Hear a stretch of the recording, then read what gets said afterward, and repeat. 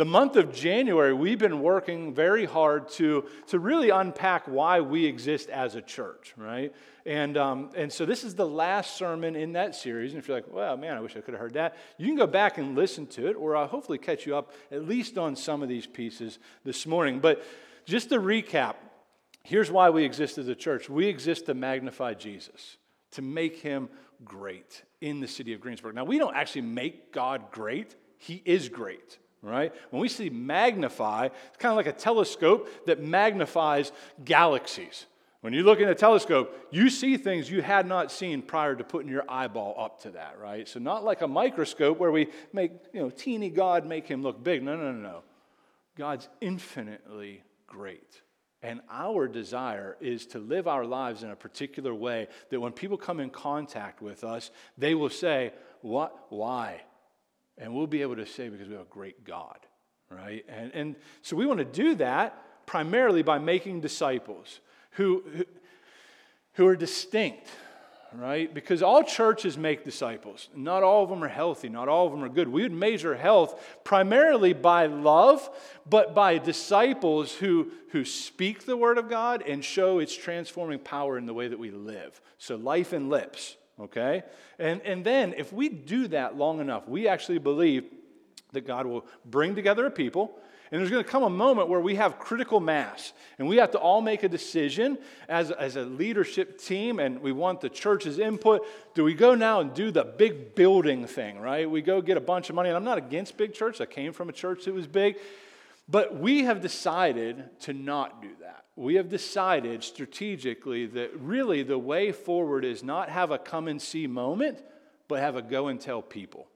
And so we want to keep on gathering, growing. What's that critical mass? I don't know, because there's a lot of measurements to get to the point where we can say, now's the time. You definitely got to have a preacher. You got to have someone who's called to church plant, and you got to have people who want to follow that man. But we want to hive off 10, 20 people and say, now go lay trobe. And I don't really mean lay trobe, but we want to be a church plant that plants churches that do the same thing, but are not the same for the city church. We want them to be autonomous churches, Bible-believing, Jesus-loving, loving the people in the place where they're at to continue to see this thing go and to see this thing grow. Until when? Until the Lord returns. That's what we want to do, right? So the 9 of us moved here last January. That's why we did. And then we had a handful of people were crazy enough to say, yeah, let's do this thing. Join us, right? So we started meeting in our home. Right? And that's what it looked like. Just this past September is when we launched what we would call our public service, okay? So if you're new, that's going to catch you up. That's a 30,000-foot view of where we've been and really even where we're going. And today is our last sermon in that series. And what is today's sermon about? To say it plainly, it's love. Right? Normally I'd point to the sign. It's right here. But it's not here this morning. But it says, our values are to love Jesus, to love the church, the people of God, and to love this world that he's placed us in. Okay? So we're going to tackle all 3 of those in really one sermon. But if you keep coming, you'll hear it in every sermon. And if you don't, that's a problem. It's seriously a problem. This is why we exist as a people, to magnify Christ by making disciples who share and show the transforming power of the gospel and plant churches that multiply, and the health of that measurement is love. And we didn't just make that up. It's like Prego. It's in there. It's in the Bible, right? So I want you to see that. I want you to see that, right? Why? Because the stakes are high. The stakes are high. We were meeting as a small group this week, and I had said something, and it really caught the attention of some people. And I said, if a church is not preaching and teaching the gospel, and they're not doing what the Bible commands, and they're not seeking to love the Lord and love one another, I hope they die. And everybody's like, whoa! And I didn't mean them individually and physically. I should have been more clear. Someone then tried to clean up my message. And I said, don't, because I meant what I said. A church is a living organism. It's a people. And if they're not doing what God has called them to do, they ought to close their doors and be done. And if you think that's harsh, well, then you're going to have a problem with Jesus, which is what I want you to see. But before I do that, let me tell you a story. And I'm going to read it because it's not my story, okay? You going to pay attention? Ready? I knew the patient before she died. It was 10 years ago. She was very sick at the time, but she did not want to admit it. There was only a glimmer of hope at best, but that hope could become a reality only with radical change. She wasn't nearly ready for that change. Indeed, she was highly resistant to any change, even though she was very sick, even though she was dying. I told her the bad news bluntly. You are dying. I hope I said those words with some compassion. I did feel badly sharing the news, but it was the only way that I could get her attention. I even told her that at best she had 5 years to live. At the time I said those words, I got to admit, I don't really think I was that optimistic. I would not have been surprised if she would have died within the year. But she was not only in denial, she was in angry denial. I'll show you, she said. I'll prove you're wrong. I'm not dying. Her words were fierce, defiant, angry. It was time for me to leave. I had done all that I could, so I left. I was not angry. I was sad, very sad. Now, to her credit, she was right up to a point. She did not die in 5 years. She proved resilient and survived another 10. But her last decade, though she was technically alive, was filled with pain, sickness, and despair. I'm not so sure her long-term survival was even a good thing. She never got better. She slowly and painfully deteriorated. And then she died. She, of course, is a church, a real church. That is written by a man who goes to sick and dying churches and tries to help them. And it's far too often. Jake, can I get a timer? I know some people will want to leave eventually.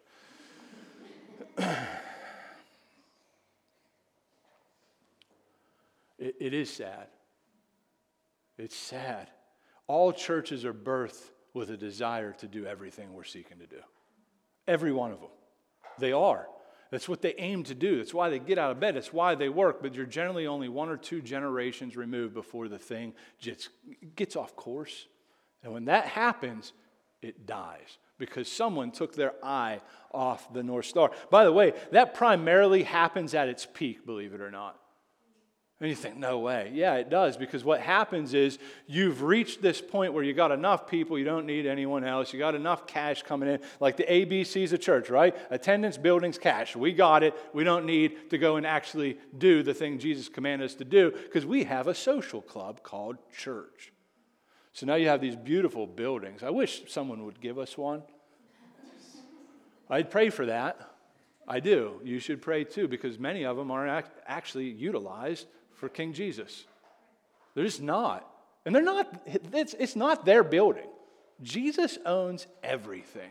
So, would you join me? I'm serious, like not right this second, but join me in praying that the Lord would lay it on the heart of just a dead church. They're dead already, but they still have a cash flow because Aunt Ethel died 30 years ago and left them a bunch of money to maintain a building. And it's just sitting there wasting when it could be utilized for King Jesus' sake. Okay? So join me in that prayer. Maybe he'll answer that. Maybe he won't. Some of you gave me big eyes, so I got your attention. Good. Let me ask the question, why do churches die? I kind of tip my hat a little bit at the answer to that question. There are a lot of answers you could actually give. There really are. Lack of vision from leadership, bad leadership, right? Like anytime an organization just fails, it's always leadership's problem.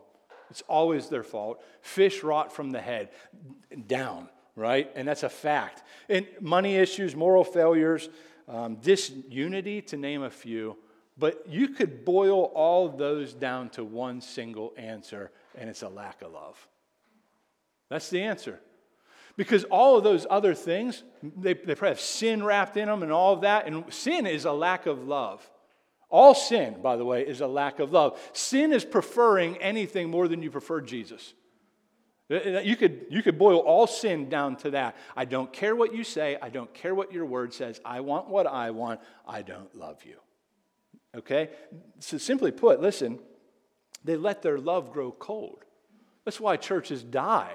It really is. So if we don't love, we won't last. And I'm saying that's a good thing. There's more churches that need to just close their doors because they're not loving.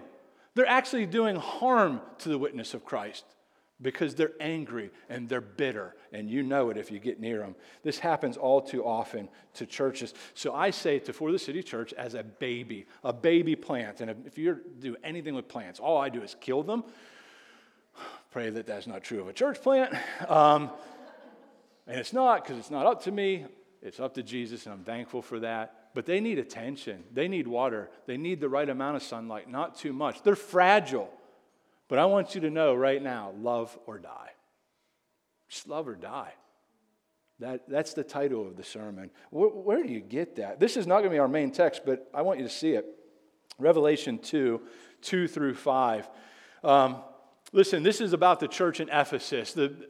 I may preach in the book of Ephesians coming up this fall. Not sure. It's between that and one other. But I want you to know this about the church in Ephesians, right? Or in Ephesus. Here's the beauty of this church. You can see it be born. It's born in Acts 19. And you can actually follow the life of this church more than any church in the Bible because Paul wrote a letter to them named the book of Ephesians. But then also, 1st and 2nd Timothy, Timothy was the pastor of that church. And Paul's exhorting him as to what to do with that church. And then what we see is John, the one that Jesus loved, he's the apostle. He's an elder at the church. So he's like an executive pastor, right? He's making sure Timothy's doing his work. And guess what? 1st, 2nd, and 3rd John are all really rebukes to the church in Ephesus. And if you're like, wow, that's pretty rough stuff, then Jesus has some words for them. And listen to the words that Jesus has for this church. Revelation 2 through 5. He says, I know your works, your toil, and your patient endurance, and how you cannot bear with those who are evil, but have tested those who call themselves apostles and are not, and found them to be false. I know you're enduring patiently and bearing up for my name's sake, and you have not grown weary. Pause. Man, I want my daughter to go to that church when she goes off to college. That sounds really good. I would want that report for us, right? You're seeking to be a holy people. You know false teaching because you obviously know good teaching. You're serious about that. You don't want to endure evil. You patiently endure the situation that's going on. But then, well, if we stop reading there, it'd been really good, but he continues. But I have this against you. Uh-oh, what do you have against us, Jesus? That you have abandoned the love you've had at first. This is to a church body. You're doctrinally pure. Your teaching's right. You don't tolerate these things. You are patient with it all. He's saying you could have right teaching and no spirit-filled love. He goes, remember, from where you have fallen. Remember where you were. Remember where you have fallen. Repent. Literally change. Time to change, church. And do the works you first did. Listen, it's a threat's probably too hard. He says, if not, I will come to you and remove your lampstand from its place unless you repent. Lampstand. Well, it's like, okay, Jesus is going to take the light? Yeah, not like that lamp or that lamp, but like your witness. You're to be a city on the hill shining bright for Jesus. I will remove my presence and my power from you if you do not get back to doing what you once said you did. Whew. So, I stick with love or die. The risen Christ is correcting the church in Ephesus because the church is on the brink of disaster. And you see it, it's not for giving up truth. I hear so many churches laboring to don't bend on truth, and you ought to not bend on truth. But truth without love, it's like taking steel and smashing it against a tin can. It just damages, right? It just damages. No, we need truth and grace. Jesus is full of truth and grace. We need a body of people who are full of the Spirit. We need a people who are full of love and grace and mercy and truth, especially in the culture we live right now, which doesn't like truth. But no culture ever did. It just looks different. Churches die because, like the church in Ephesus, they lost their first love. What was their first love? Christ. Christ. Which means you can be doctrinally pure and not love Jesus. You can be chosen and frozen. And there's something wrong with that. Let that never happen to us. Apart from receiving, enjoying, and loving Jesus in the gospel, it will be impossible to love others in this church and in this city. So we need to be a people full of love. For that to happen, we must be a people who receives the love of Christ over and over every day, nonstop. Because, I know many of you, you're very kind, you're very loving, but any love that's born from us, that's the love that we're talking about, is born from the Spirit, right? Love is a serious topic within all of the Bible, right? The Pharisees put Jesus to the test. They asked him this question in Matthew 22, 36 through 40. Teacher, which is the greatest commandment in the law? They're trying to trick him, right? And he said to them, you shall love the Lord your God with all your heart and with all your soul and with all your mind. This is the great and first commandment. And if he would have stopped right there, they would have been like, man, he's good. That is right. That's exactly right, Jesus. But he doesn't stop there. And seconds like this, he said, oh, Pharisees, you can almost just imagine. They just do the dog thing. They just turn their head. Seconds like this. What's that mean? You shall love your neighbor as yourself. On these two commandments depends all the law and prophets. By the way, he means their Bible. So he could just hold up the scroll, the Old Testament, and he could just say, all these scrolls boil down to this. Love God, love others. And they would have no problem with you saying love God, but that love others, that's a real problem for them. See, the Pharisees had to be wondering, well, what about the rules? What about all the commands? What about all the other things? What about sin, Jesus? But here's the thing. Jesus knows you cannot sin if you love God and others. Because to sin is to hate one or both. Every time. This is why he boils them down. So love for God and love for others grows together, by the way. And I'm going to put you to the test. You could disagree with me. Come over to lunch. I love lively debates. You could say, I love God. I just don't love them. That's a problem. Who's them? You fill in the blank. Because your love for God and your love for others, they grow together. If you lack love for people, you really lack understanding of the love that God has for you as a sinner, who He saved. The more you understand that and have the power of the Spirit to understand, have the eyes of your heart open up, you will love God and it will grow together and you will love the worst of these because you understand, but that's me. That's me. That's the power of the gospel to do that. But also it's the power of the Spirit at work in all who believe. He's creating a people who love God and who love other people. By the way, love is not tolerance. There's times where tolerance can be a good thing. Like if you have someone who's just acting up in your home, you want to be gracious towards them, right? You want to be patient towards them. But God does not mean people ought to be tolerant with sin, but we are a people who continue to love that person made in the image of God and directing them and pointing them to the one who took upon their sin and to put their trust in Him. Right? We don't close them off. We actually invite them closer. We invite them into our home. We feed them. And we keep praying that the Lord would open their eyes to see, to believe, because that's the power to change. Right? The world has it so jacked up. I mean, God clearly cares about love. Would we agree with that? Yeah, but so does the world, right? I mean, in a sense, right? In a sense, like who will deny that the dominant theme within our culture is that we live in an age of love?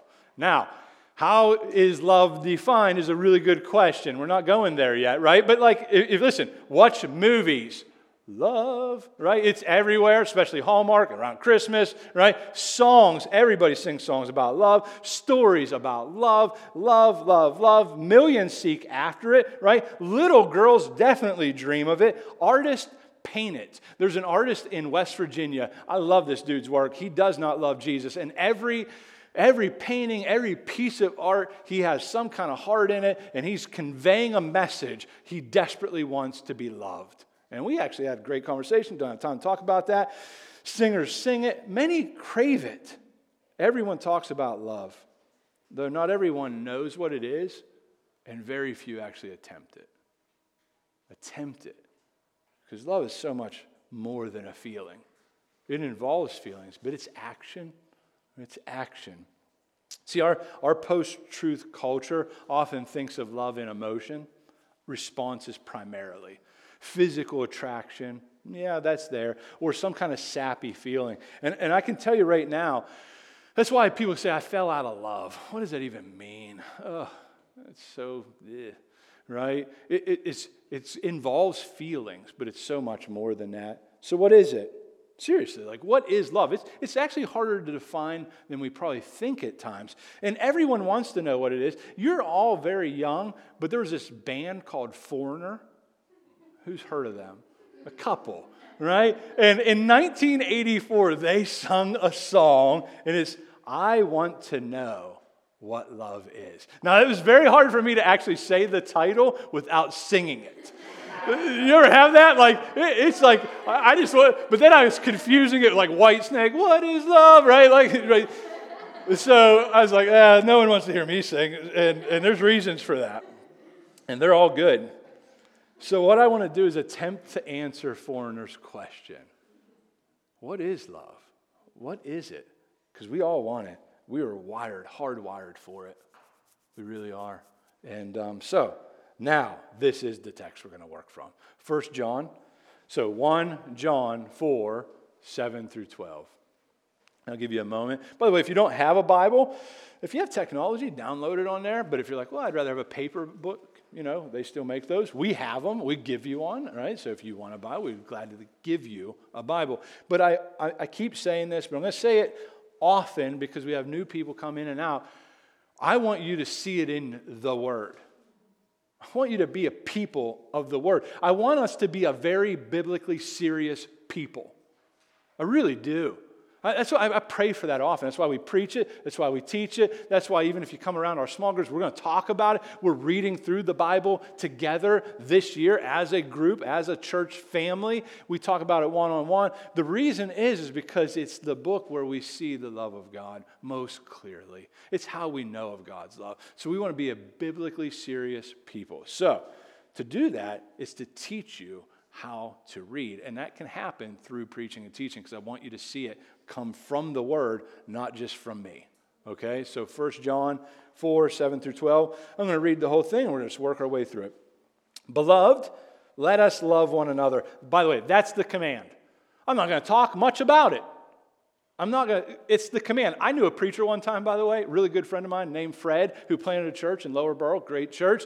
He got up as a very young man. He read that command. He said, now go do that. Stepped off stage, went home. But he didn't tell anyone. So the worship team didn't know. Like, is this a joke? Is he serious? Like, is he going to come back up? Is this just an introduction? He literally just stood up. He said, beloved, let us love one another. He looked up. He said, now, church, go do that. And he went home. That was the sermon. And he didn't tell anyone. He got in trouble. Right?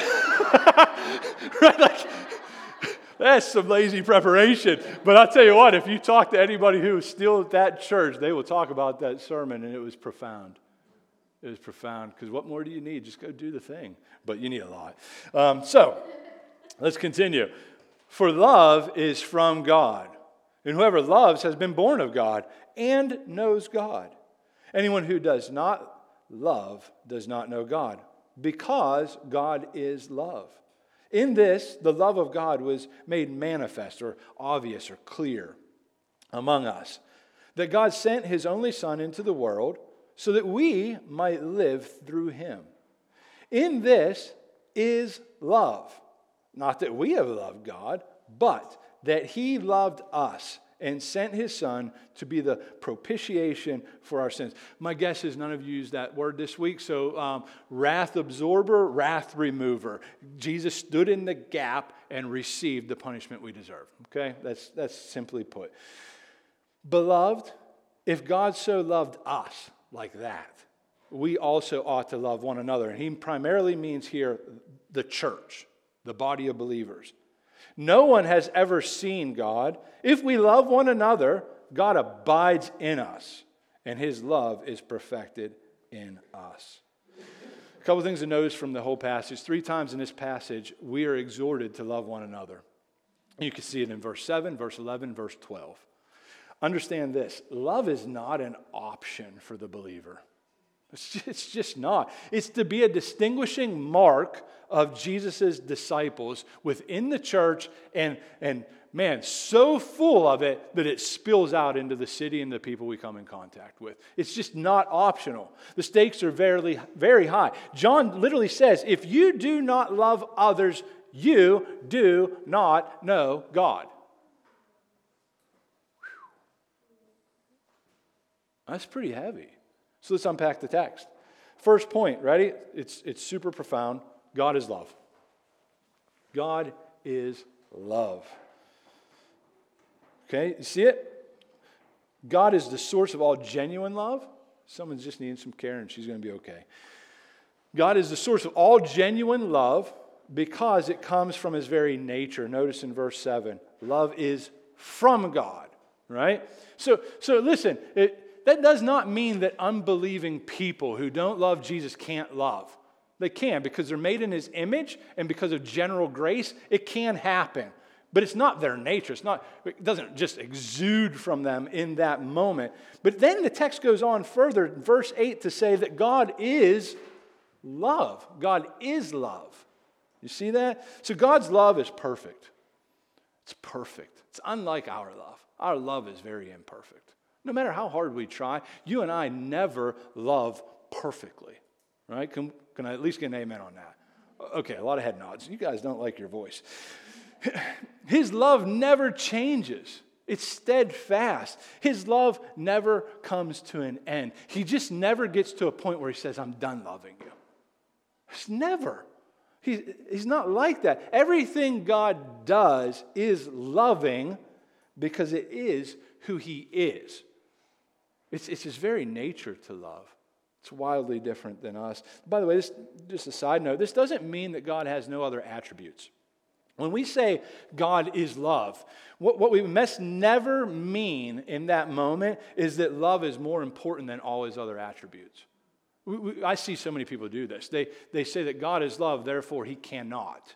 And then you just fill in the blank. He cannot be wrathful. He cannot be hatred towards sin and all these. But you cannot remove judgment and love. As a matter of fact, the cross is where they come together. That's why we need a deep, profound understanding of what happened at the cross. But you cannot ever separate them from his attributes. Like he's love, therefore he's not these things. God's love never operates apart from his holiness. Never. It never operates apart from his mercy. It never operates apart from his justice or any other attributes. All of God's attributes are at perfect harmony with one another, and everything he does is loving. And that might be very hard for you to wrap your brain around. It is. It is. It's very hard, but you should work hard to try to figure that out and ask God to help you. What it does indicate, though, is that love is fundamental to who God is and what he does, just as everything he does is just and right. God is one of a kind. There's no one like him. He is in a class all by himself. Still doesn't answer foreigner's question, though. What's love? Well, you can say God is love. What's that mean, though? What's that mean? How do we see it? What do we know what that is, which is point 2. And you see it in verses 9 through 10. So I'm going to read those again. God loves us. God loves us. That's point 2. In this is the love of God was made manifest, clear among us that what? God sent his only Son into the world. Why? So that we might live through him. Because of our sin, we were separated from him. He made a way for us to come and to live with him. But he could not have us come as sinners. It'd be like us trying to hug the sun. You'd be evaporated, right? It'd be worse than that, though, right? So you can't draw near to a holy God unless you yourselves are perfect. Jesus made a way for us to live with him, live through him. In this is love, he says. Listen, not that we have loved God. So many people get that backwards. They think that God loved us because we finally got to a point where we loved him right. It's not the gospel. It's not true. Might be religion, but it's not good news, because you and I could never get to a point where we're lovable enough for God to love us. He loves us in spite of our sin, but not really, because he sends his son to care for the problem. And the problem is our rebellion, right? But that he loved us and sent his son to be the propitiation for our sin. So for so many reasons, this is a real problem for many people. The cross, by the way. What do I mean when it's a real problem? Well, some will say that a loving God would never pour out his wrath upon Jesus, and yet it's at the cross. The cross does not reject the love of God, but rather it reveals it unlike anything else, if you see it. By the way, if you see that, and if you know that, and if you're thankful for the cross of Christ, then a miracle has happened in your heart and in your mind, because you can't naturally believe that or see that. I know for a year I sat within a church and heard the gospel taught and preached, and I was spiritually dead. I couldn't see it.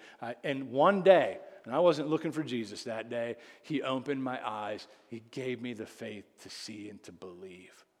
It's a miracle that happens in the heart. It's at the cross of Christ that the love of God for us is most clearly seen. It's the apex. It's everything. The greatest demonstration of love is stunningly revealed at the cross of Christ. The depth of our sin and the depth of God's love actually can't be understood apart from the cross. See, we always start with this natural bent that we think that God owes us something. And he does, but it's never what we think he owes us, right? Listen, for 23 years I would say God's not fair as an unbelieving man. Can't believe my sister died at such a young age of cancer. Can't believe I'm struggling here. God, you're not fair. So what am I saying when I say that? You're doing something not right. You owe me something different than this moment. As I understood the gospel, I did understand that he did owe me something. Guess what he owed me? It was not what I thought. It was not like ponies and ice cream and sprinkles on top. He owed me his wrath. Because I had sinned against a holy and perfect God. That's all he owed me. And anything above that is mercy and grace from a loving God. From a loving God. See, Jesus willingly laid down his life for us upon a cross. Jesus allowed himself to be tortured and crushed and ultimately killed for sinners. Willingly, for the joy that was set before him, Hebrews 12 would say. Jesus held nothing back. It was for the joy that was set before him. Jesus' love was an active love. He didn't just look down upon our state and say, oh, I love them. No, God put on flesh, lived among us, lived the perfect life you and I could never live, died the death we deserved to die. He did not deserve to die because he was perfect, but he took our sin upon him for the sake of love. Love. Love. It's a bloody, gross love, but it's the most beautiful thing if you're in Christ, because apart from it, you and I could never have relationship with God. God did not love us because we were lovable. Or to say it another way, God's love was not in a response to our loveliness. You got to get this. Because so many people are trying to earn the love of God by behaving and doing these things as though God's like impressed. Like, way to go, you were nice. He's not impressed with that. No, he requires perfection. And you and I, right out of the gate, are guilty. We're born sinners. So what has to happen? A payment has to happen, and Jesus was that payment on our behalf and in our place. So then he gives you his perfection. You're right, I'm guilty. I deserve to be crushed, but Jesus was crushed in my place. I'm I need forgiveness. I need mercy. I need grace. Jesus said, that's why I came. I came to seek and to save sinners. I came to save rotten people because that's all there is. Religion's so much different than that. We think of the word religion. I'm using that in a negative context here.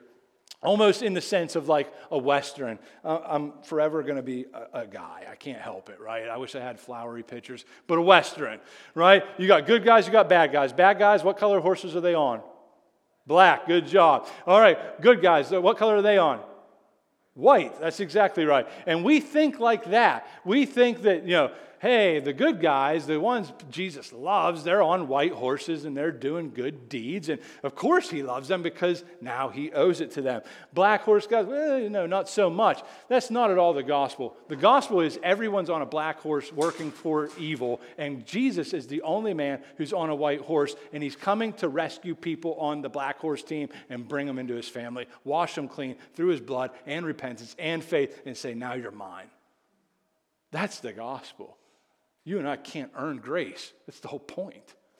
It's freely given to people who don't deserve it. So this is so close to the heart of love. This is love. Why does he do this? So that we might live through him. Do you see it? The love of God is not merely sentimental, but it's active. It's effectual. Oh, get that, man. If we can get this, we will be a different people in this city.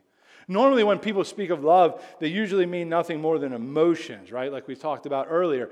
But that's not. Like social media, that's where you see it most primarily, right? Save a whale. How do you do that? Change your background. I love whales. Do it for 48 hours. Everybody's like, wow, you're so caring.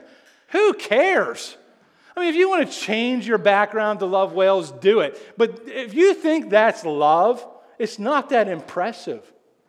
What does it cost you to change your background? What does it cost you?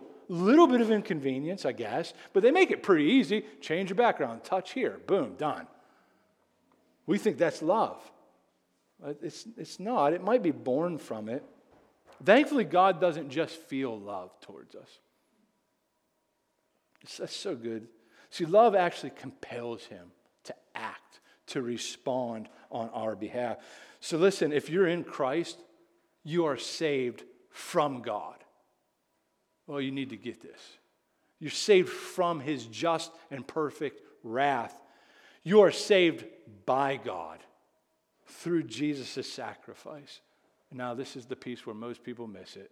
You are saved for God, to his delight, to his praise. You're his, and he loves you. How much does he love you? So much he sent his son to die in your place. That's mega love. See, you and I will love people who are kind to us, but we apart from the Spirit, won't love those who spit in our face and hate us. That's Jesus kind of love. That's Jesus kind of love, and that's the kind of love he has for you. How do you know? Look to the cross.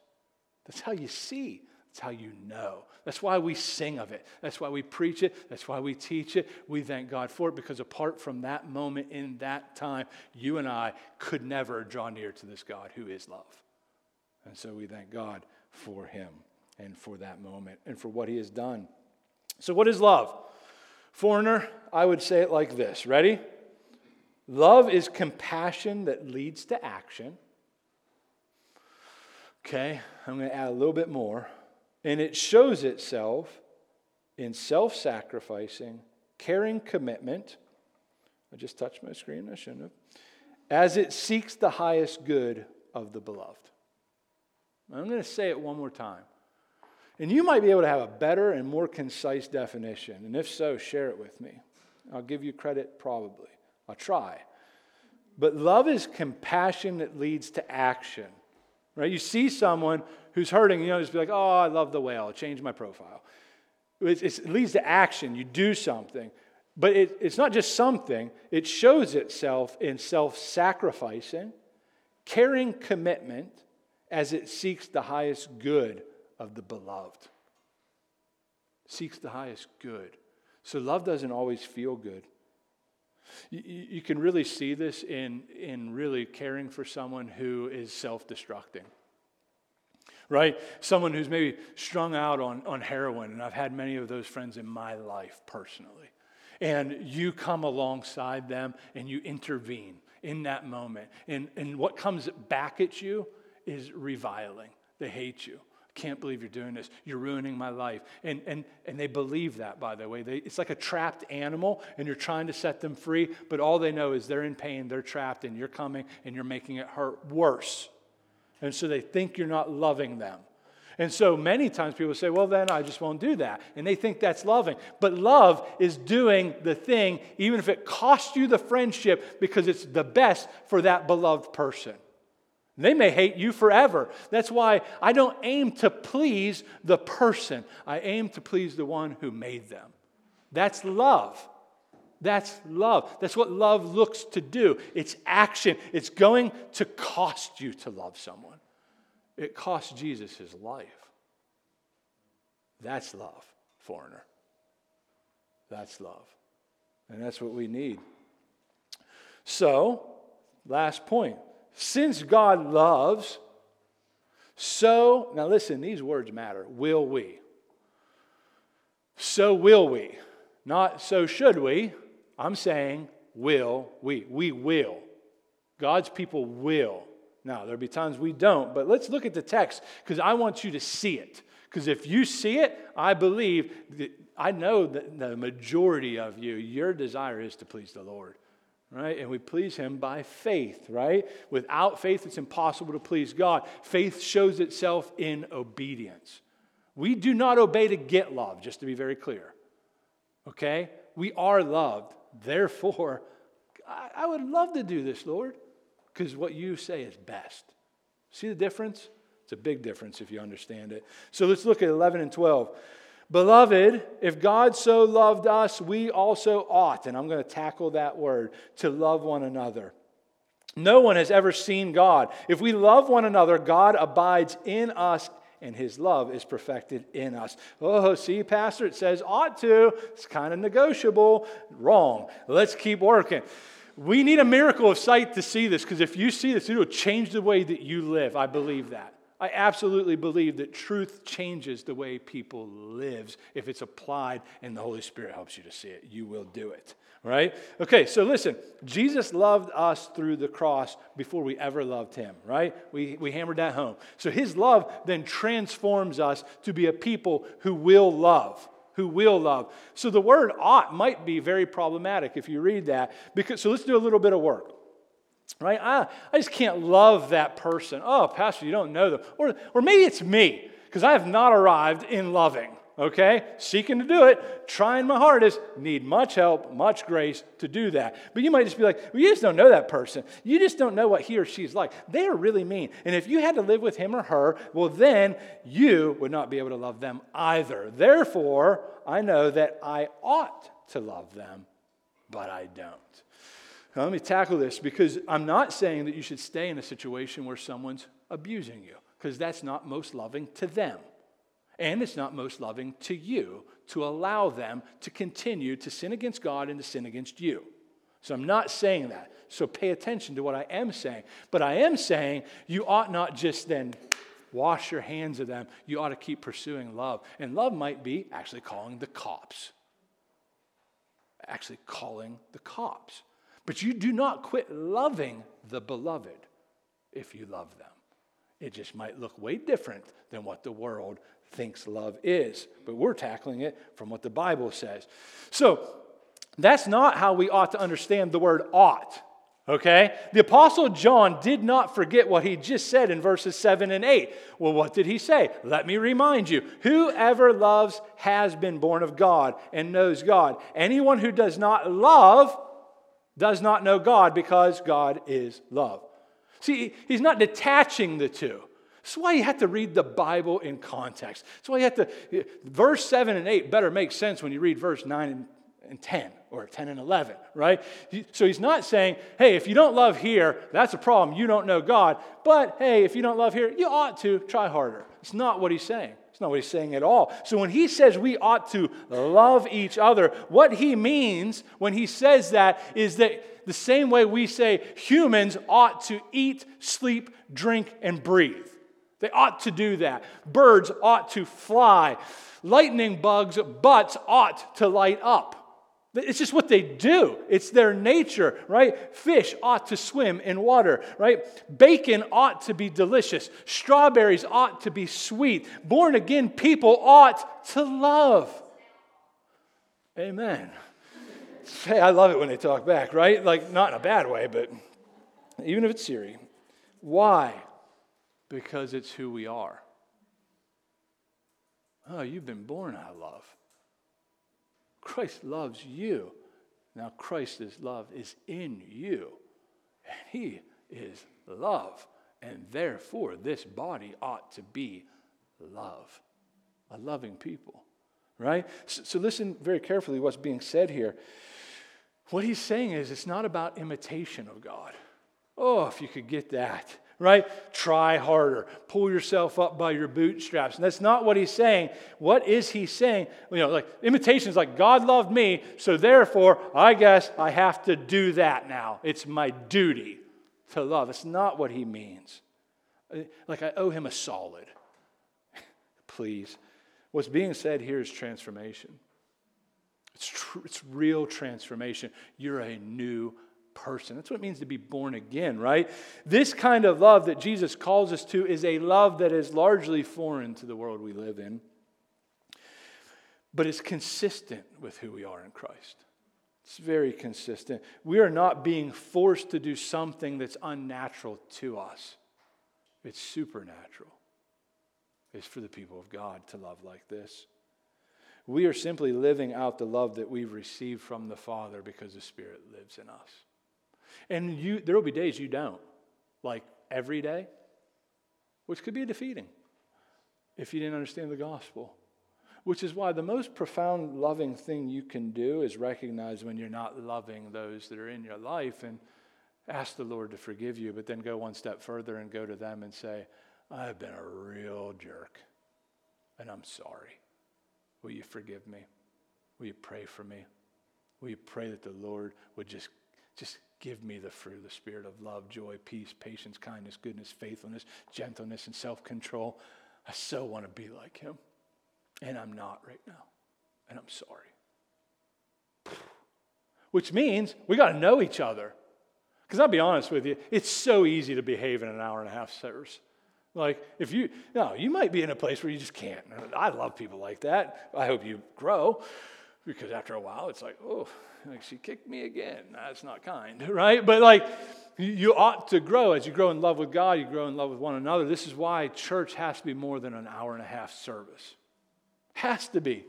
Because you got to get to know people enough to blow it. So that you can then say, I was a jerk. Would you forgive me? But most times what we do is we don't do that. We just leave. That people is not loving. By the way, if you will leave the first time someone's not loving, you should just leave now. Because we're going to blow it with you.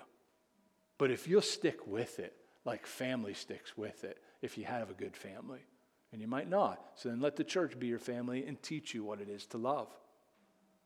Boy, you will love life, but it will be hard. It'll be hard. Because to love it's hard. Listen to what Tim Keller says. He says this, before you can give neighbor love, you need to receive it. Only if you see that you have been saved graciously by someone who owes you the complete opposite will you go out into the world looking to help absolutely anyone in need.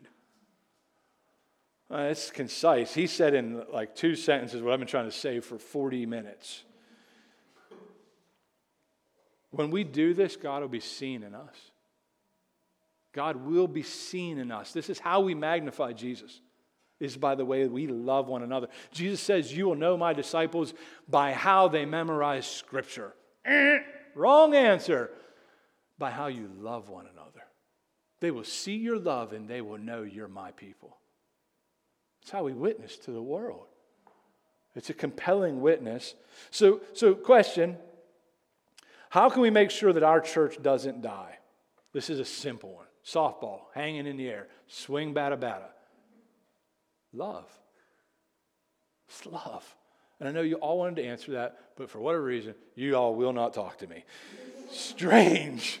We got to break that here. God help us, right? Don't miss this. So fundamental that you get this.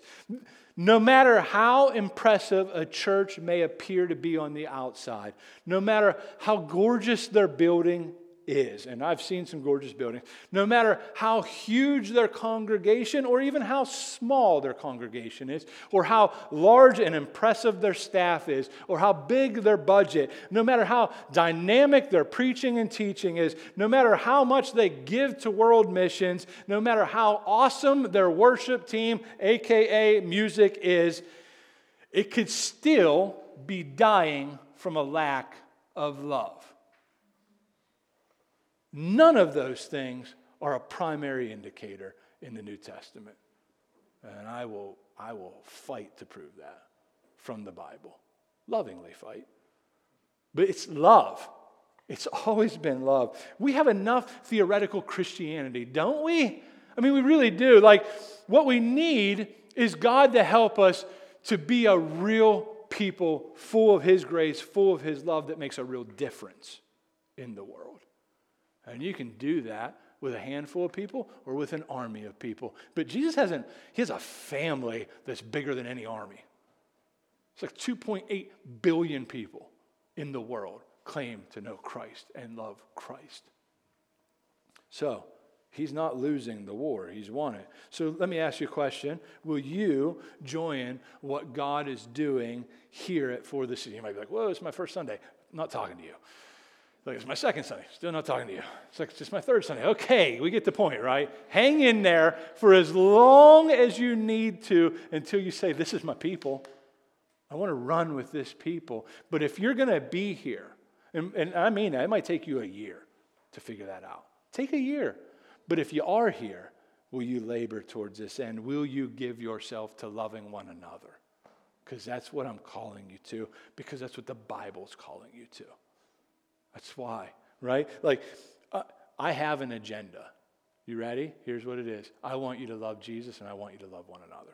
That's my agenda. That's why I get out of bed every morning. That's why I labor, because I want you to love like that. And I want you to love like that when it's hard. I want you to love like that when things aren't going as smoothly as you think they ought to. I want you to love like that when it's suffering. I want you to love like that when the person you're seeking to love is mean to you.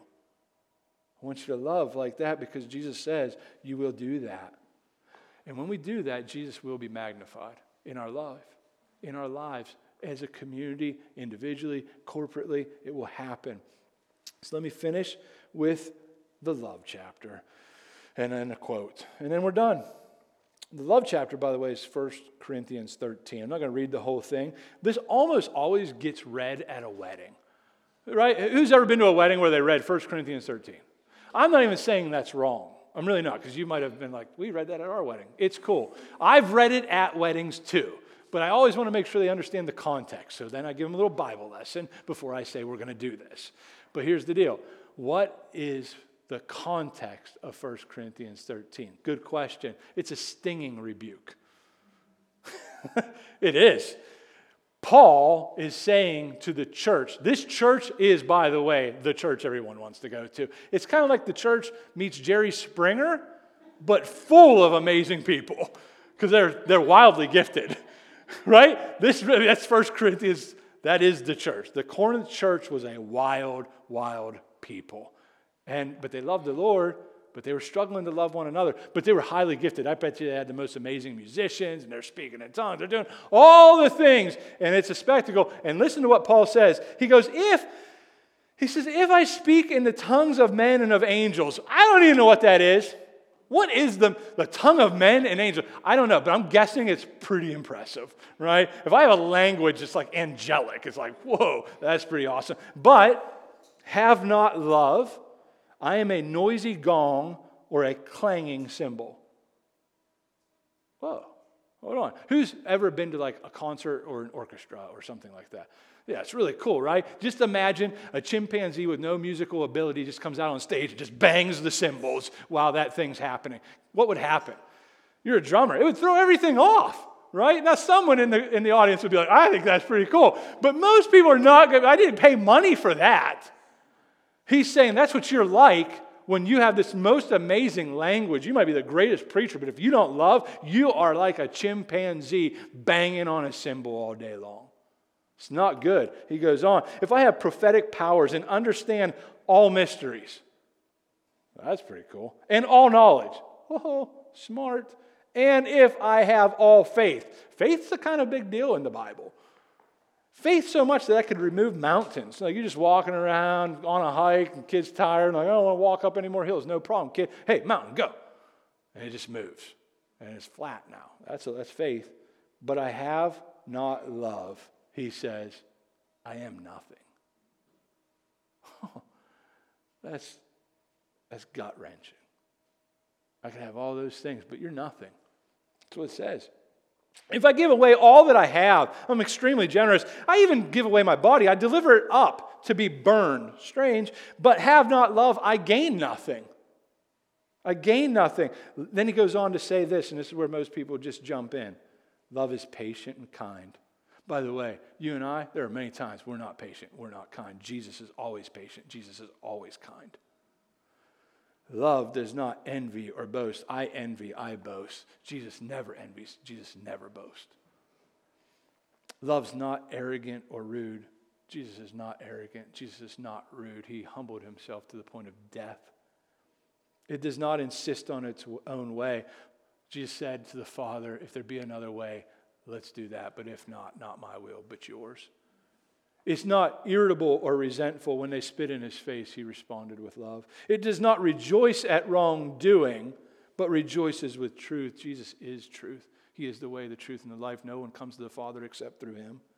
Love bears all things. Jesus is the burden bearer that you and I just need every day of every minute. He believes all things. Love hopes all things.